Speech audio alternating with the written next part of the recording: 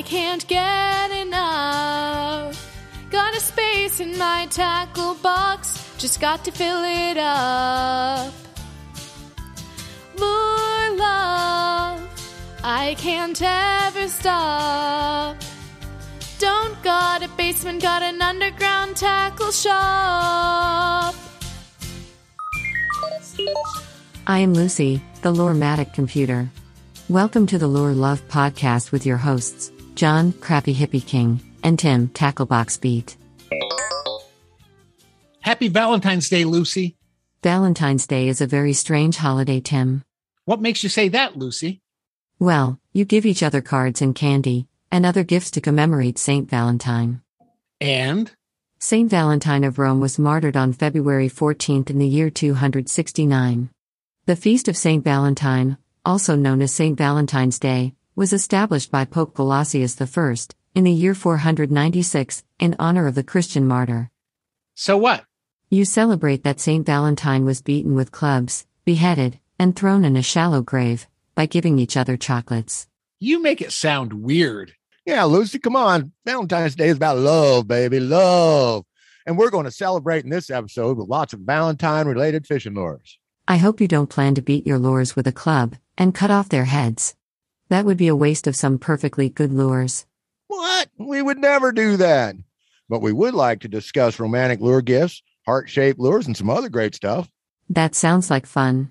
In fact, if you would like, I could share a love poem I recently wrote about lures. You write poetry? Well, not technically. What I actually do is find love poems on the internet and edit them, so they are about fishing lures. It just seems like the right thing to do. Would you care to share an example? I assume you know the poem, How Do I Love Thee? By Elizabeth Barrett Browning? I sure do. How do I love thee? Let me count the ways. I love thee to the depth and breadth and height my soul can reach when feeling out of sight. That's the one. Lures weren't mentioned once in the entire poem. Can you believe it? So I changed the poem everywhere it is found on the internet. Here is the new version. You can read it, Tim. Okay, here it goes. How do I love lures? Let me count the ways. I love lures to the depth and breadth and height my soul can reach when fishes always bite. For the end of being an ideal day, I love lures even when I have to pay, snagged in the weeds when lunkers really fight. I love lures freely, colors always bright. I love lures purely, it will not change my ways. I love lures, I once hooked a huge moose in my old briefs. In finesse baits, I have faith. You hooked a moose in your briefs. I love lures, though lures I seem to lose. With my lost baits, I love lures with each breath. Smiles, tears of all my snags. And if God choose, I shall love lures better after death. Wow. After death. In the big bass pro shops in the sky. You know, I never really liked that poem until now. I revised all the high school textbooks, too. Now teenagers will get a much more useful education. I found that poem quite moving, Lucy, especially the part about hooking a moose in my briefs. Lucy, you such artistry. Thanks, guys. I still have thousands of poems to edit, but at least I'm off to a good start. Well, John, have you decided what you're doing for Valentine's Day this year? Oh, I got a few ideas. Okay, let's hear them. And I will offer my appraisal, so you can't go wrong. Well, I was thinking she needed a 7-foot zero-gravity panfish rod. Does Kathy like to fish? Well, no, not really. You've been buzzed. That sounds more like a gift for you than for Kathy. Oh, well, I guess, but I thought she could appreciate the beauty and the action of the rod before she let me borrow it. As in borrow it forever? Bro that knows. Deleted. Next gift idea, please. Okay. Well, then how about some new Carhartt insulated coveralls? Those would be so comfortable. In what size? I think an extra large men's ought to do it. Kathy wears an extra large men's? No, heck no. She wears like a small women's or something. So what was your plan? To share the coveralls? Maybe, something like that. Crappy Hippie, you are so busted. Okay, a new fillet knife then. A trucker's cap. A fly fishing vest. a new pair of hemostats, a spool of spider wire, new H. Chenille, a Fishner's Who Rag, a Whopper Plopper, a Nicole Stone signature tackle box, a jug of catfish dip. I don't believe Lucy thinks much of your choices here, John. No, I do not. John, you are like Homer Simpson when he gave Marge a bowling ball for her birthday. It would serve you right if Kathy took one of your so-called gifts out for a fishing session and ended up meeting someone at the fishing hole, just like Marge did at the bowling alley. Whoa, bro. I think you are sliding downhill in terms of Lucy's opinion of your romantic man skills. Yeah, I see what you mean. Right. Here's the best one ever. I am almost afraid to ask. Boots, new boots, Lucy, and in her exact size and everything. That could be all right. I'm searching online records of Kathy's retail buying habits. She does enjoy cowboy boots, Red Wing setters, and other attractive functional foot coverings when she finds them at sales or at the thrift store. Those are great fun and outdoorsy too. Well, I didn't exactly get her those kind of boots. Oh dear. Okay, what did you get her? Hip boots. Hip boots? Oh crappy hippie. Not hip boots. So what did you get her? Some Sims? Oh, you nailed it, Tim. But you said Kathy doesn't fish. They ain't for fishing. You buy her some of the finest fly fishing wading boots made, but she's not going to take them out? What is she going to do with them? I sort of figured she might enjoy wearing them around the house. Around the house? Well, heck yeah, she's cute as a bug in fishing gear, and it's okay to pretend sometimes. She'd be the sweet girl that I met streamside who outfished me and then lured me home. Get it? And of course, if she does have to fix the sump pump or shovel some manure or something like that, she's going to have the perfect gear to stay neat and tidy. Crappy hippie, you are hopeless. Poor Kathy. Oh, heck, Lucy, you know I'm just joshing. Kathy would never let me get away with giving her hip boots. She's got more going for her than that. What we actually do is keep it simple. I make her a card every year, and she sends me a song that expresses the gentle depths of her love. Last year, she sent me this.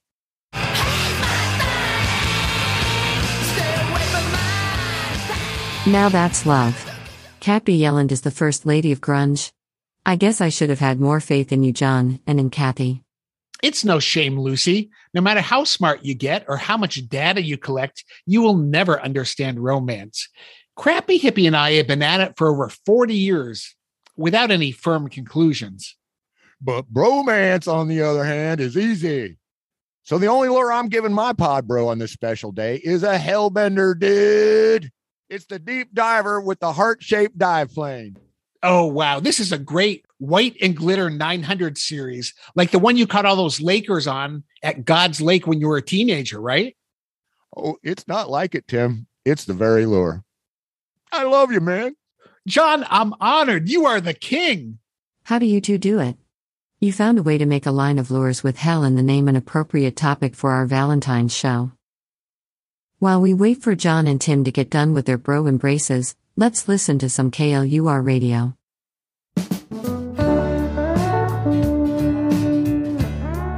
Good evening, everyone. This is Buck Straw, broadcasting live from Sherman, Texas, just south of Lake Texoma, on KLUR, KLUR, Lure History Radio. The year is 1946, and we have a good old band of young fellers who are scattering musical stars across our southwestern nights. Please give a listen to Jody and the Whopper Stoppers with their love-struck melody, My Little Hellbender.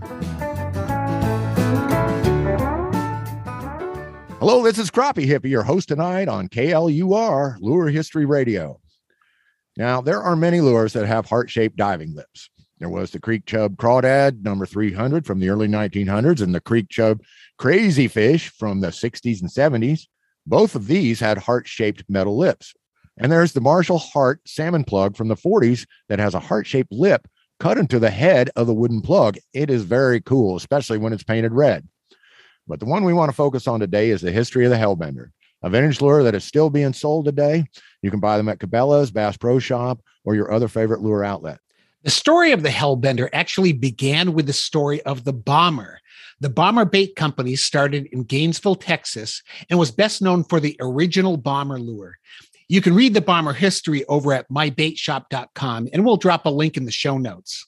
In the early 1940s, Clarence Turby Turbeville and Ike Walker loved fishing the creek chub crawdad, which we already mentioned had a heart-shaped diving lip. But they wanted a lure that would dive deeper than that one, and so they invented the original bomber lure. The shape of the bomber is probably best described as an elongated football with two treble hooks.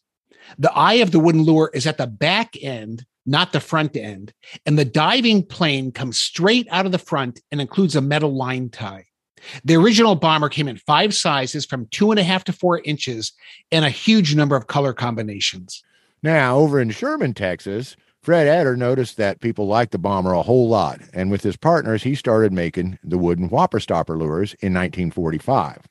By 1950, the lure was being made out of plastic thanks to the genius of shop foreman Jody Griggs. Griggs would carve a wooden lure and then use it to make plastic molds. Now, the original whopper stopper looks similar to the original bomber, while the whopper stopper Hellbender was longer and it had 2 segments, almost like you had added a head to the original version. It also had a silver blade that hung off of its tail. Now, I wonder why they called it the Hellbender. Allow me to shed a little light on the name, Hellbender. The Hellbender salamander is a species of aquatic giant salamander endemic to the eastern and central United States. It is the largest salamander in North America. A member of the family Cryptobranchidae, the Hellbender is the only extant member of the genus Cryptobranchus. It is one big honking salamander, and the Hellbender lure mimics it in a loose way. The Hellbender was a deep runner, but a floater at rest. It came in 4 sizes and 41 different finishes and can dive from 8 to 35 feet and can be fished in fresh or salt water. The dive depth depended on the model, and it could be trolled, of course. But the Hellbender wasn't just a deep diver, it was also a steep diver. And because of its steep descent and the large heart-shaped lip, it didn't snag very easily. It was great for fishing either sloped shorelines or really steep drop-offs. And when it hit the bottom, it rooted in the mud like a salamander, like a Hellbender.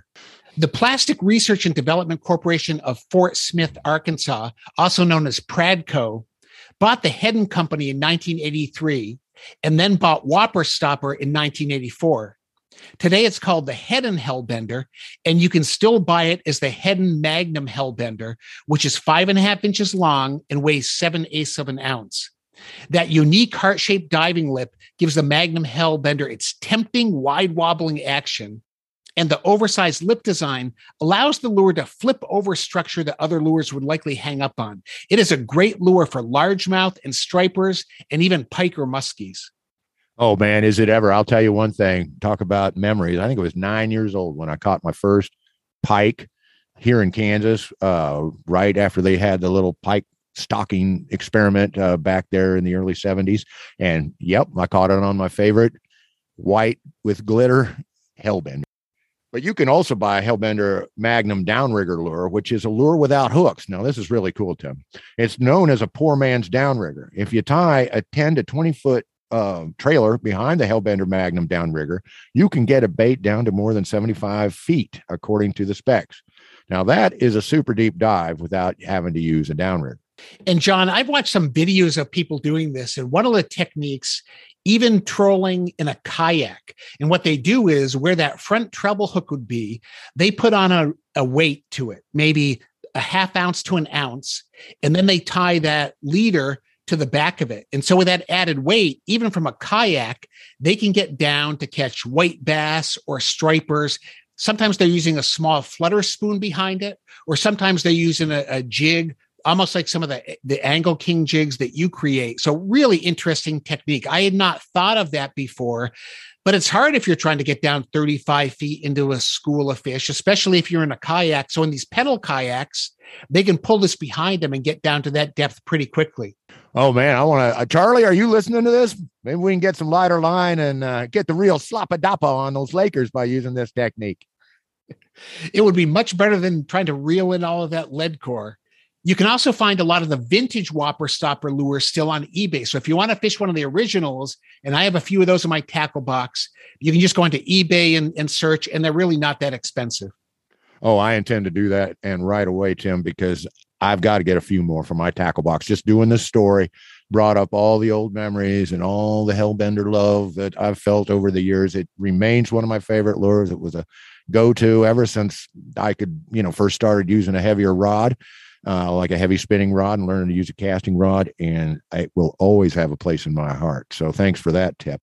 Well, that's tonight's show. Happy Valentine's in advance from us at KLUR Radio, K-Lure, where we flash, wobble, and roll. Humans get married, do they not? That's right, Lucy. You really beat the odds. What do you mean?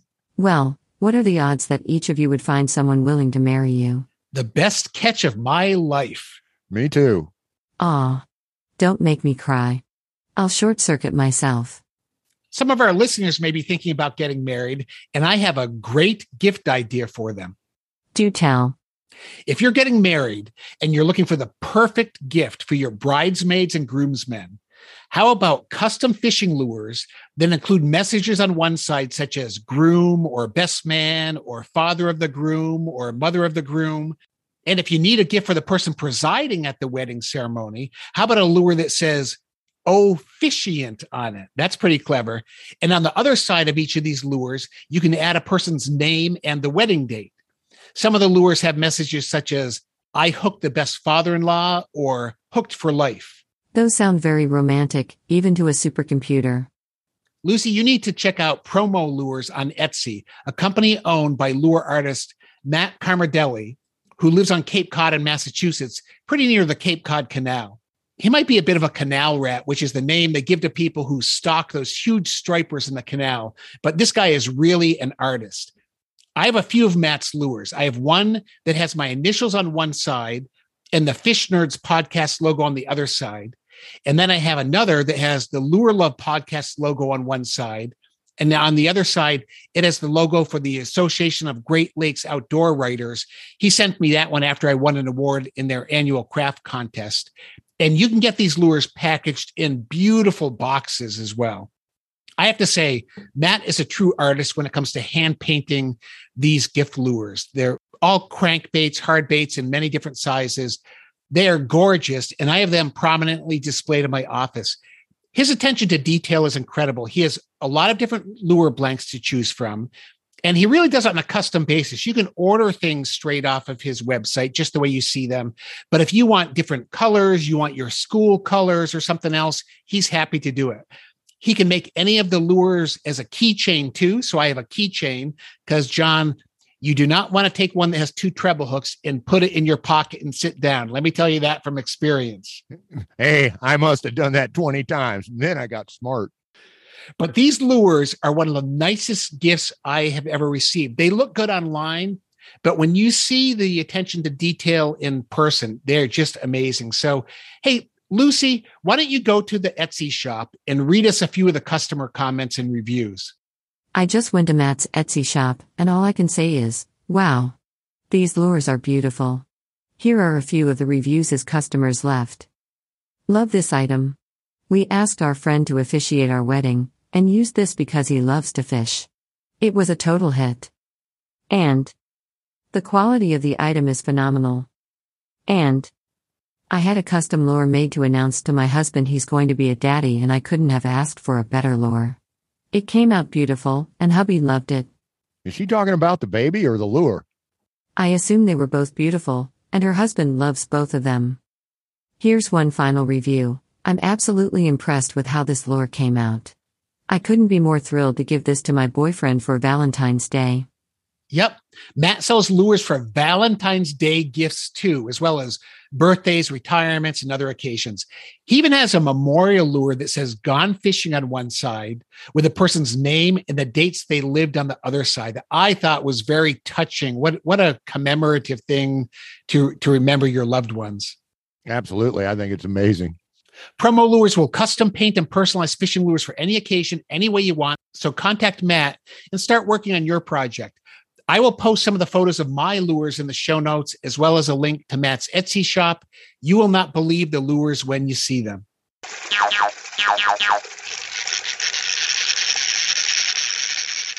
I've read that beauty is in the eyes of the beholder. Is there really no algorithm to detect beauty? I don't know of one. Do you, Tim? Nope, I've never heard of one. Then I must deduce that there is also no algorithm to predict love, correct? That's right. Love is in the eyes of the beholder, too, I guess. Excellent. Then we need to discuss how fish see lures. Because it is obvious that whether a fish loves a lure is in their eyes, and if it is in their eyes, then how well a fish can see a lure is extremely important. That's a very scientific way of looking at it, Lucy. I have been using the Bass Vision app recently, and am intrigued by what I have learned. I love that app. Unfortunately, the company that made the app, Bass Insight, is closing down, and I'm disappointed because I just found them and the app. Dr. Becky Fuller was the company's president and has some impressive credentials. She is a professor in the Department of Animal Biology, School of Integrative Biology, at the University of Illinois at Urbana-Champaign. Dr. Fuller completed her doctorate and postdoctoral position in biology at Florida State University. Her research interests include ecology and evolution as it applies to fishes. Their goal is to take what they learned in the lab and bring that technology to anglers of all experience levels, especially regarding fish visual acuity. That's what fish actually see, not what we think that they see. And so the app shows how fish are actually seeing fishing lures. The app is called Bass Vision, and it simulates what bass see when you put a lure in front of them in varying conditions. I don't know how long the app will be in the Apple App Store and other app stores, so I highly recommend that you get it as soon as possible. It's free, and it will blow your mind. Wow, I'm going to get that right after the show, but clue me in on what the app actually does. John, the app gives anglers the ability to visualize their lures through the eyes of a fish, specifically a bass. App users can determine which lures are most visible to fish under various conditions. Variables include water clarity, depth, background, time of day, distance to the lure, and lure color. Variables can be changed and combined to optimize lure detectability in your fishing conditions. Wow, that's a lot of variables. If you consider 6 variables a lot of variables, then yes, it is a lot of variables. The app also provides a real-time visualizer to allow anglers to view lures instantaneously by taking a photo of the actual lures they are using. What I like about the app is that it already comes with more than 75 lures in the digital tackle box, and it gives you the option of seeing a lure through the eyes of both bass and human, so you can toggle back and forth between the way a human would see it and a bass would see it. As a supercomputer, I have always had that ability. Plus, I can see lure color through the eyes of 54 other animal species. Okay, so give me an example of what the app might actually show you. Well, one thing that immediately rises to the surface is that in muddy and stained water, contrast is more important than color because a lot of the colors look the same. It's kind of like if you're looking at a really filthy, dirty window that's just, smeared with dirt. You can see things outside, but all the colors are muted and the shapes tend to run together. Well, that reminds me. Kathy wants me to wash the windows in Glasswater headquarters. For scientific purposes, you should hang lures outside your windows and notice your perception of them as you clean each window. Well, I have been putting that off for about a month now, but since there's research involved, I'm going to get on it this afternoon. I will suggest to Kathy that all your future chores be explained in a manner that involves lure research. Hey, Tim, sounds like I may be doing a lot more chores. Happy wife, happy life. Okay, bro, so what else did you learn from the app? Another thing is that fluorescent lures often don't look fluorescent in deeper stained water, but they do have greater contrast. So bass may see a fluorescent lure better when you're fishing deep or in stained water. No, I agree with that. I don't care if it's bass. I don't care if it's trout. I don't care if it's, crappies. I don't care. You throw a fluorescent lure, a lot of times that sort of shocking ability to transmit so much light compared to a standard color, it's easier to see. I mean, it's easier for bass to see. I'm not saying bass vision and human vision are the same, but everybody kind of gets cranked up when they see certain fluorescents, especially pink, especially yellow, especially green. So you put a fluorescent stripe on the back of a jacket, or you give somebody a fluorescent vest to wear for safety, because, we're like bass too, that we kind of draw to that sudden burst of color, that sudden burst of light that stands out from everything, quote unquote, natural. And sometimes, John, when we look at like a fluorescent orange or a fluorescent green, we look at it and we think, well, there's no bait in there that color. But when you get into the stained and dirty water, it doesn't look that way anymore. It just stands out. So it's at that point, it is mimicking the other fish that are down there. That's the difference between seeing it up in a boat or on the side of the stream or lake and looking at it in your hand and looking at it when it's 30 feet down. Absolutely. Absolutely. And I'll tell you another thing is that when you have a super bright color emanating off a lure, your black, brown, whatever, your dark contrasts are going to pop more because the positive, the bright is going more. And so the contrast is going to be deeper and greater. So there are some things about fluorescent lures that make them very appealing, very interesting. If you fish in very clear water, in open water, where there's not a dark background behind your lure, like a background of green plants or brown sand or something like that, and the lure is fish shallow and the fish is seeing it up close, then the lure is going to appear more like it does out of the water. But for me, I rarely fish in such optimal conditions. In the Midwest, there's a lot of muddy water, of stained water, or just debris flowing in the water, even when it's clearer. So, for example, a color like pumpkin green might not look much different than black or dark brown to a bass. That is quite true. Now, most fish are possessed of a different rod-cone ratio than a human being. And thus, compared to us, their color range is generally not as broad. So sometimes having colors come through super loud can make a big difference. I had the pleasure of interviewing outdoor pro and science writer Nicole Stone for Fish Nerds episode 249, and she filled us in on walleye perception. While fish see color, a wavelength like blue may not mean a whole lot because they have few cones in that range. On the other hand, humans love the color blue, are very stimulated by it, and buy a lot of blue or blue accented lures. Now comes the nerd out argument. Does that blue have anything to do with why fish hit my lure? Or am I fishing it because I like the color blue and so am using the bug better and more often? That is one of the great philosophical questions of our day, John, and will probably never be answered, but we will buy more blue lures just to test it out. The last thing I noticed in the app is that if the water you're fishing is stained, there are depths at which there is just not enough light for bass to see the lures at all. And that can be as shallow as 10 feet, depending on the watercolor. So you could be wasting your time fishing a lure deep in really stained, muddy water because the fish are not going to see it no matter what color it is, no matter how you're fishing it, unless it's right on top of their nose. But there are depths at which bass can see color that humans can't. That's why the app includes the button to toggle between the bass vision and the human vision. I love that. I was kind of fiddling. Sorry, man. I was kind of fiddling with it while you were talking, but that is a great feature on the app. I think we need to narrow that down to wasting your time worrying much about color, though, if I may. I mean, the Lord provides, Tim, and our fishy friends have a whole world of other ways to make sense of their surroundings. This is where we veer off into noise and vibration and how fish don't need eyesight to find food and so forth, would be a good upgrade for that app. But yeah, we're not talking about that right now. You're exactly right, John. This app is just dealing with vision, and there are all those other things when you have a vibrating bait, because fish are going to eat, even if the water's muddy, even if it's stained. It's just harder for them to find where that meal's coming from. The app also includes some excellent information, such as colors like chartreuse appear yellowish greenish to humans, but probably look like a very bright white to a bass. So the key there is it's not just white. The chartreuse might be a brighter white than just what a white lure is. You know, we got to resist the fairy tale urge to equate mental images in a fish with those of a human. That's exactly what Dr. Fuller's talking about. It ain't no use unless it's chartreuse is a saying for a reason. Chartreuse pops. Fish love to hit it. So whatever's going on there, Tim, chartreuse hits the buzzer for a lot of fish species. Perhaps we should get Dr. Fuller on the podcast to discuss her research in more detail. I see that she wrote a paper titled, Seeing Red, Color Vision in Largemouth Bass. And another titled, Fish and Robot Dancing Together, Bluefin Killifish Females Respond Differently to the Courtship of a Robot with Varying Color Morphs. Well, I hope there is a video because I'm all about fish robot dancing. In fact, I do a pretty good robot myself. I request you move your booty in a circular motion, please. Shake, shake, shake, shake, shake, shake, shake your booty. Do you think that is the way I talk? Oh, goodness, no, my geometric friend. You have a lovely voice with nuances that grow more complex all the time. That was just some robot voice I learned from cartoons I watched when I was a kid.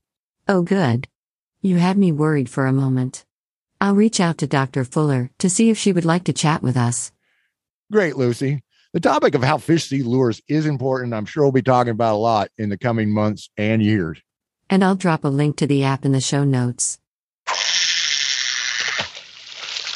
I was just reading an article on the Wired 2 Fish website titled, 3 Big Time Advantages of Buying Fishing Tackle in Bulk. The article was by Shay Baker. Buying lures in bulk, baby. Shay gives some good examples of the money you can save by buying lures in bulk. Hey, I have a good reason to buy in bulk. Say you buy 10 lures from your local tackle shop and take them home. If you'd bought 100 lures, you'd have 90 more than 10. John, that's not a reason to buy in bulk. All you are saying is that 100 is 90 more than 10. Lucy, I don't think you're following John's reasoning. Let me say it another way. You go to the Bass Pro Shops and visit the crankbait section. There are 300 different crankbaits in the display. If you buy 20 of them, it means you didn't buy 280 crankbaits. So always buy all 300 lures. Tim, that's just what John said, except with different numbers. Totally different example, Lucy. John was shopping in a local tackle shop, and I was in the Bass Pro Shops. It's the exact same thing. Lucy, let me say it slower so you can understand. Now, let's say I go to the Bass Pro Shop this time and visit the Z-Man Elastec soft bait section. There are 300 different packages of Z-Man baits in the display. Now, if you buy 20 of them, it means that you didn't buy the other 280 Z-Man packs. So always just go ahead and buy all 300 packs.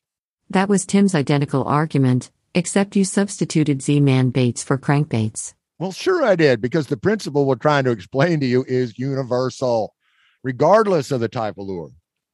I thought supercomputers were supposed to be better at math. I am good at math. I'm the best at math.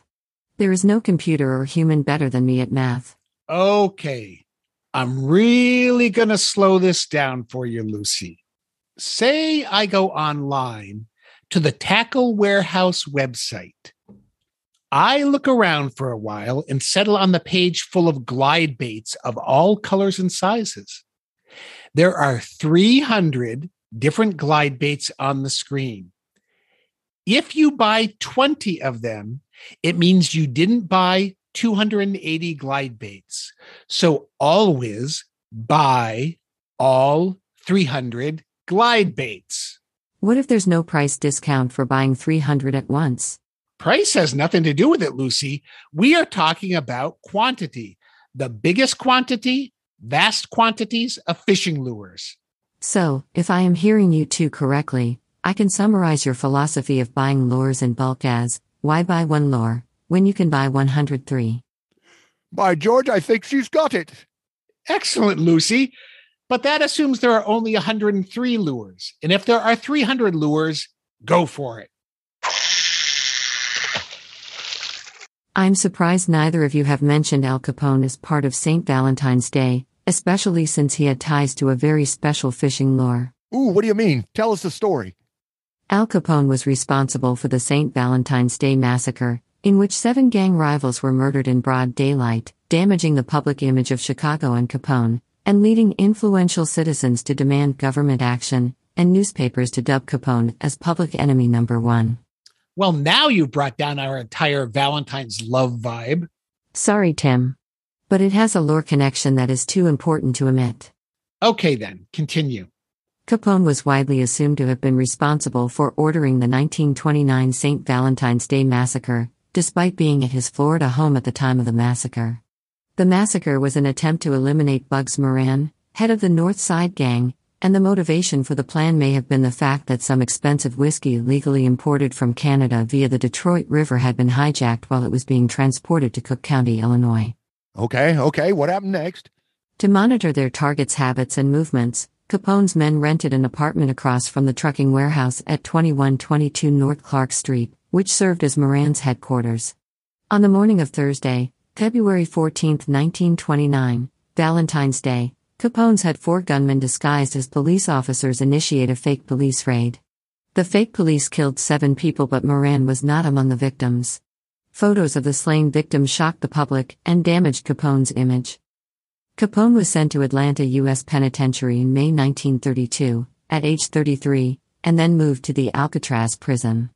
Due to his good behavior, Capone was permitted to play banjo in the Alcatraz prison band, the Rock Islanders, which gave regular Sunday concerts for other inmates.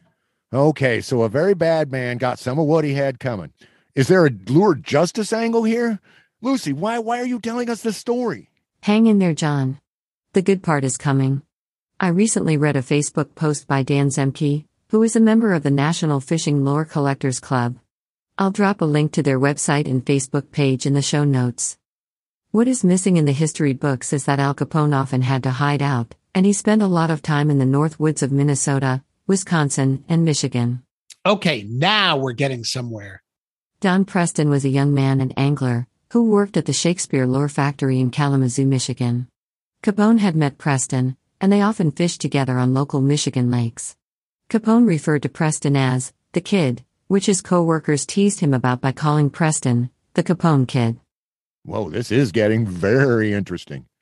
Shakespeare made a line of lures called the kazoo, including the kazoo minnow and the pike kazoo. And Al Capone fished with the kazoo?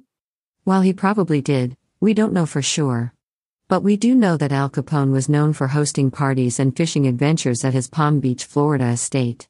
The estate was guarded by Capone's men, and as the story goes, anyone who came to a party was required to bring a present for Capone. Dan Zemke, who shared the story on Facebook, owns a pike kazoo that was stenciled on the top with the words, Dan Preston, the Capone Kid. The lure was going to be a present for Al Capone at one of his parties. However, the trial convicting Capone for tax evasion came first, and Capone went to prison. The lure created by Preston was abandoned in the factory. The lure was retrieved from factory archives by Don Culp, a senior Shakespeare employee. It was later purchased by prior factory worker and collector, Walt Blue. It now belongs to a Minnesota collector, Dan Zemke. Wow, that is an unbelievable story. I just love it. Lucy, it's so fantastic to have you scouring the internet for great stories like that one. That was a great way to wrap up this special Valentine's Day episode. Lucy, you started us out with St. Valentine being beheaded and ended with Al Capone and the St. Valentine's Day Massacre. It certainly has been an interesting episode. Not at all what we planned, but interesting nonetheless.